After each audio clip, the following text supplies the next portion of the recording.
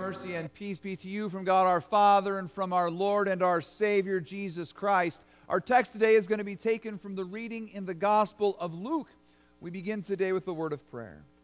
Father in heaven, we give you thanks for your Son, Jesus, who is constantly surprising us, Lord, with your mercy and with your grace, with forgiveness and with joy. We pray this day, O God, that once again your Son, Jesus, would visit us in his word, so that we might hear with joy and with faith and be encouraged by his presence.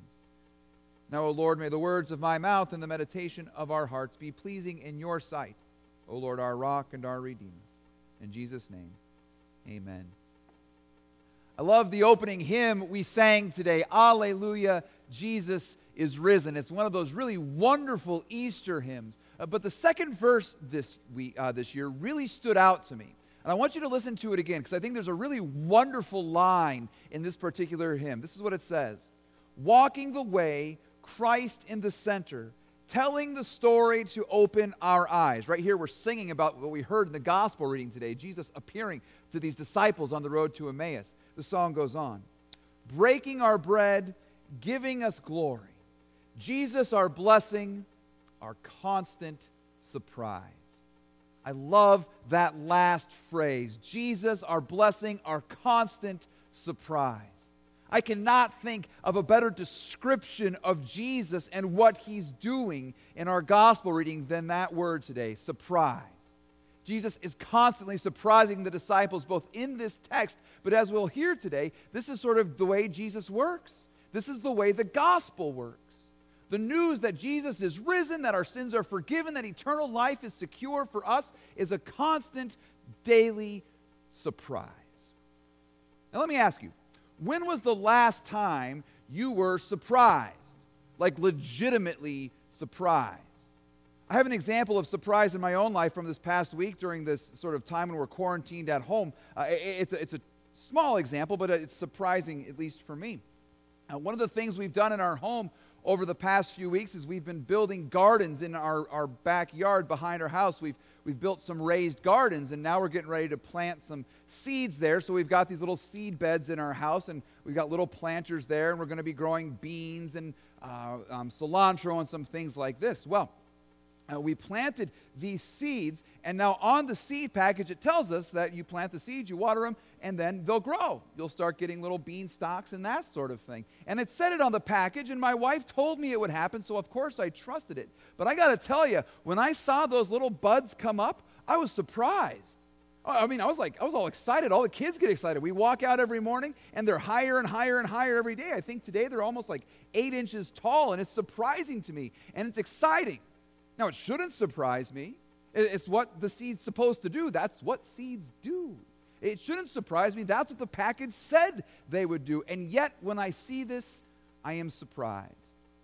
Well, Jesus today, as he appears to these disciples on the road to Emmaus, he talks to them about things that are sort of surprising them, and he tells them that just like me with these seeds, they shouldn't be surprised by the things that have gone on. Listen to the account again. Here we have these two folks leaving Jerusalem, these two disciples of Jesus, and they are discussing everything that has gone on over the past week with this Jesus. Now, they're followers of Jesus. They had great expectations for Jesus. They had hoped he was going to be the Messiah, the Savior, the Redeemer of Israel, that he was going to drive out the Romans, as we talk about all the time, and he was going to establish this powerful, glorious reign. This is what they were hoping for. But then he was crucified, and that was a surprise. No one is ever expecting or looking for or even wanting a crucified Messiah. To be crucified is a shameful thing. They weren't wanting shame for Jesus. They were wanting glory. Nonetheless, they are discussing these things, and as they do so, a guest joins them. A surprise guest, you might say, joins them and begins to ask them what it is they are talking about.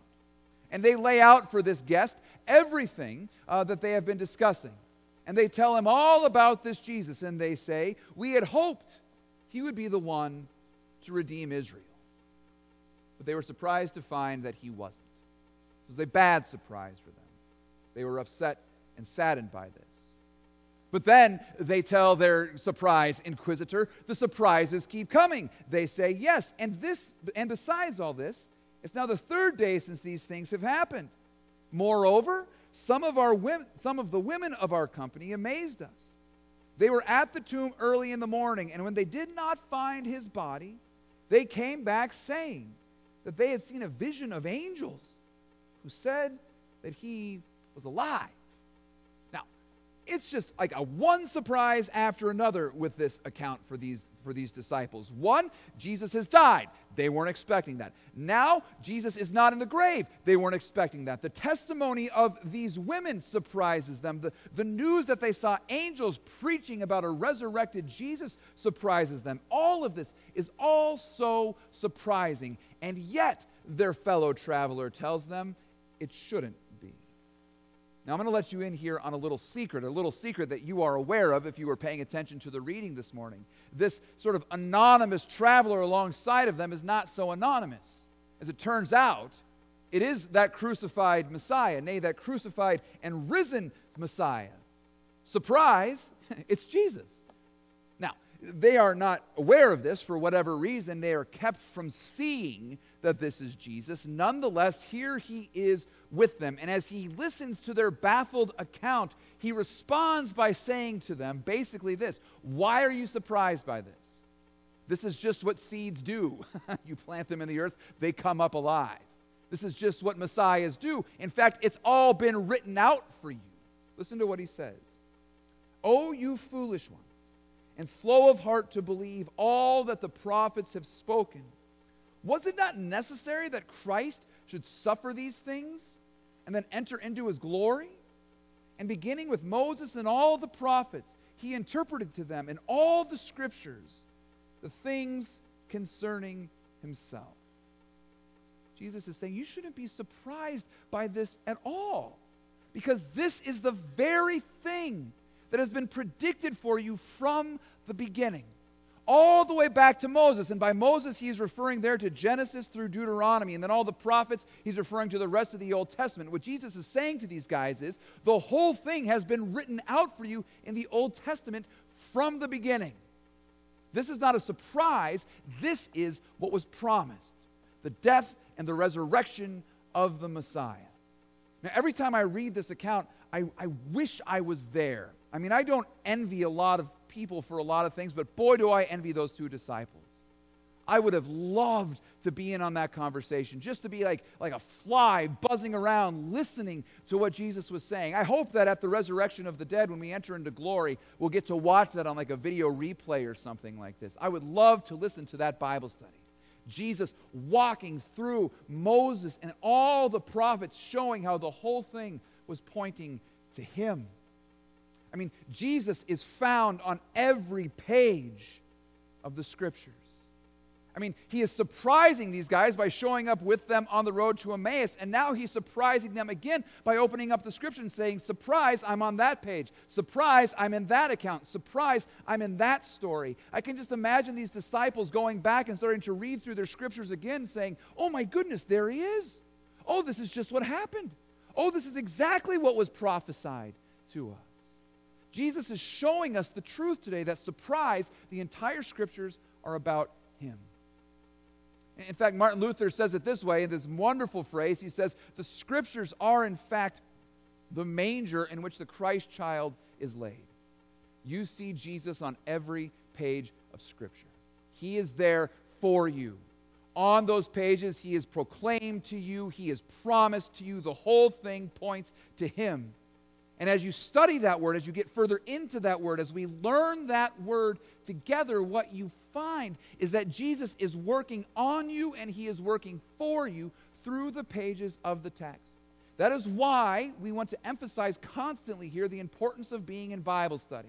That's why we're working so hard to make sure we have all of these opportunities for you, even while in quarantine, to be studying God's word, to be learning it together with us. Because it's so crucial for us. That is where Christ gets at us. That is where Christ shows up. Surprise, he's on those pages of Scripture for you. Now, what Jesus is doing here with these disciples on the road to Emmaus is not just a Bible study. But the shorthand for what he's doing here, what we call this now in the church, is Jesus is doing something we call preaching. Jesus is preaching to the disciples. And what preaching is, we got a lot of words, sort of negative connotations when it comes to preaching. Preaching is not just a lecture you get to sleep through on Sunday mornings, nor is preaching sort of an angry guy on the side of the road giving you a morality lecture telling you you'd better repent before you burn in hell for all of eternity. What preaching is, properly speaking, is what we read about in the 1 Peter passage today. It's taking Christ from the Scriptures and delivering him into the ears of a listener and putting him then in the heart. Preaching is taking Christ from the pages of Scripture and delivering him over so that he would be believed upon and trusted. That's what preaching does. And that's where faith comes from. Faith comes through hearing the word of Christ. That's what Romans tells us. So what Jesus is doing today for these disciples on the road to Emmaus is he is preaching to them. He is taking himself off the pages of Scripture and putting himself in their ears. This is what happens when you hear the Word of God proclaimed to you, whether it's in the sermon on Sunday morning or from any brother or sister who proclaims the good news of your forgiveness and salvation to you. Jesus is being preached to you. And lo and behold, surprise, he shows up in that word as well. Just as much as he's on the road to Emmaus, just as much as he's on the pages of Scripture, so is Jesus in the preached word, giving you forgiveness and life and salvation. You can think of preaching like this. It's kind of like Jesus is driving a delivery truck of blessings into your ears and parking at your heart. And when he gets to your heart, he opens up the back of the truck and he just starts taking out one gift after another that he's found for you or that he has for you in the pages of Scripture. So he opens up the truck and he takes out the first box and he goes, all right, here you go. The forgiveness of your sins, all for you because I purchased it for you with my blood. Here's another box. It's the blessing of everlasting life. It's the gift of eternity. This is yours by virtue of my resurrection. You've read all about it. Now I'm giving it to you. Here's a box full of your sins. And he opens it up. He's like, oh, just kidding. It's empty. That was a joke. Surprise, see, because your sins are gone. I've removed them. There's none of those left for you. Look, here's another gift. It's the smile of my Father. You have the blessings of God because you have been purified in the waters of your baptism. And on the list goes. Christ walks into your ears and into your hearts and gives you one blessing after another. And that's what he's doing for you, present in this word, even as you hear it through the computer this morning, that your sins are forgiven. Jesus is driving into your ears right now to tell you that death and that resurrection was all for you. And eternal life is yours as a gift from him, delivered to you right now in this word. Jesus shows up in his word just like he shows up on that road to Emmaus to give himself to you and all of his blessings. And that's all the Jesus you need. That's all the Jesus that God wants to deliver to you. It comes to you by means of this word. But God also knows something about you. He knows that you're not just your ears. There's more to us than our ears. That's not the only sense that we have in our bodies. Now, we need to trust what we hear with our ears. The Christian is primarily a listening person. But also God has other things to give to us, other ways and means of delivering Jesus to us. There's other places where we are surprised to see Jesus show up. Think about, for example, baptism. They're in baptism. Now, if you're just watching a baptism, you don't have any words or any sound, and you just see a dude in a white robe pouring water on a baby's head or pouring water on somebody's head or immersing them or however the baptism is taking place, you might just say to yourself, well, that's kind of a strange thing. Why are they washing that baby's head off? But when you hear the word, I baptize you in the name of the Father, Son, and Holy Spirit, what you realize is that what's happening in that water is Jesus is in that water. And in that water, Jesus is claiming that child, Jesus is claiming that person, Jesus is claiming them for his own. He is taking them into his kingdom and making them his beloved disciple, a beloved child of the Heavenly Father. It's a wonderful thing that Jesus, surprise, shows up in the waters of baptism. Or even think about how he shows up to us in the Lord's Supper. I mean, if you were to watch the Lord's Supper, it would look like people taking a little stale wafer and a little sip of wine, and you wouldn't think it's all too impressive until you heard the word. this is my body given for you. This is my blood shed for you. Take it and eat it. Take it and drink it. This is me for you. Here in the bread and wine, Jesus shows up, surprised, just like he does on the road to Emmaus, to deliver himself to us. There in the sacrament. Listen to how he actually does it with these disciples. So they're walking along the way, and they're having this conversation, and Jesus is about to kind of go off on his own, and they still don't know it's Jesus. And they say to him, listen, it's getting late, it's getting dark, why don't you come inside and have a meal with us? And Jesus kind of says, yeah, okay, let's do that. And so they sit down for a meal, and here's what happens. When he was at the table with them, he took the bread and blessed it and broke it and gave it to them. And that's the same formula you get earlier when Jesus is giving the Lord's Supper to the disciples. And their eyes were opened and they recognized him. And then, surprise, surprise, he vanished from their sight, which is just kind of a wonderful little detail we have here. But look at this. At the meal, when the bread is broken, then they recognize Jesus there for them. That's what happens when you come to the Lord's Supper. You see Jesus here for you, giving you the body that was sacrificed for your sins, giving you the blood that was shed to wash your sins away. And the most surprising part of the whole thing is not just that Jesus shows up there, but that he shows up there for you and for me, sinners. I mean, this is the most surprising part, you guys. That Jesus comes to sinners. And when we think of God coming to sinners, we think of punishment, we think of wrath, we think of us getting what we deserve and judgment and consequences and all of this. But instead, Jesus shows up to sinners, and what does he do? Forgives them, sacrifices himself, gives them all the blessings of heaven, and that is precisely what he does for you. Now, I want to say a quick word here about the Lord's Supper, because I know I am missing it. I keep thinking about it. In fact, Pastor Matt and I don't think a day has gone by where we haven't talked about how we're going to try and do the Lord's Supper again. This is constantly on our minds, and I am longing for it. I mean, I miss it. I am hungry for it. And I know you are too, because I'm getting your emails. I'm getting the responses from you that you're ready to receive the sacrament again. Listen, guys, we're in a very odd time right now, as you know, and I just want you to understand our thinking here at the church. Right now, this Lord's Supper is a gift that Christ has given not just to you and I as individuals, but to the whole community of faith, that he's given to the whole church. And right now, the church, we're not able to meet together. So what we're doing as a congregation is, during this time of quarantine, until the quarantine is lifted, we're basically taking a fast from the Lord's Supper. And what happens when you fast? Well, you start to long for the thing you're missing, and you start to cry out and pray to God more, that he would give you the strength to sustain you until that time comes when you get to have that thing again. And that's now where we find ourselves, praying and longing for God to return us to this rail so that we might receive the sacrament together. And isn't it interesting that this sort of time of fasting then is a sort of microcosm of what the entire Christian life is like? A time of waiting for Jesus to come to us. A time of waiting for us to receive Jesus. A longing and a crying out. The old phrase is Maranatha. Come, Lord Jesus. And so that's where we find ourselves right now. But here's the good news. Here's the surprise. He will come. He will come again. As sure and certain as you will receive the sacrament again when the ban has been lifted, when the quarantine has been lifted, so certain is it that you will see Christ when he comes again to judge the living and the dead. And when he returns to judge the living and the dead, we are expecting it. We know it's going to happen. It's been written for us. It's on the instructions. We know it's going to take place. But what is greater is it'll surprise us.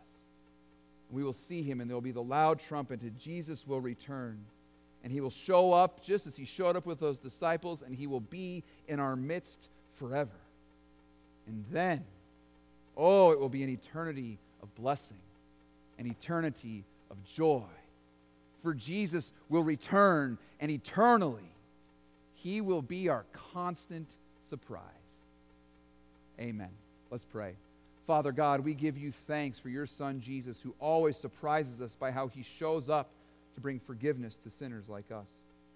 But Lord, we pray now that as we are without the time together, when we are not able to gather around and receive the sacrament, Lord, we pray that this time would come to an end soon. We pray that you would return us to this altar where Jesus will again surprise us with his body and blood for the forgiveness of our sins and the strengthening of our faith. In this time of fasting from this, Lord, we pray that you would sustain us with your word. For in your word we have all the Jesus we need. And Lord, we thank you for him.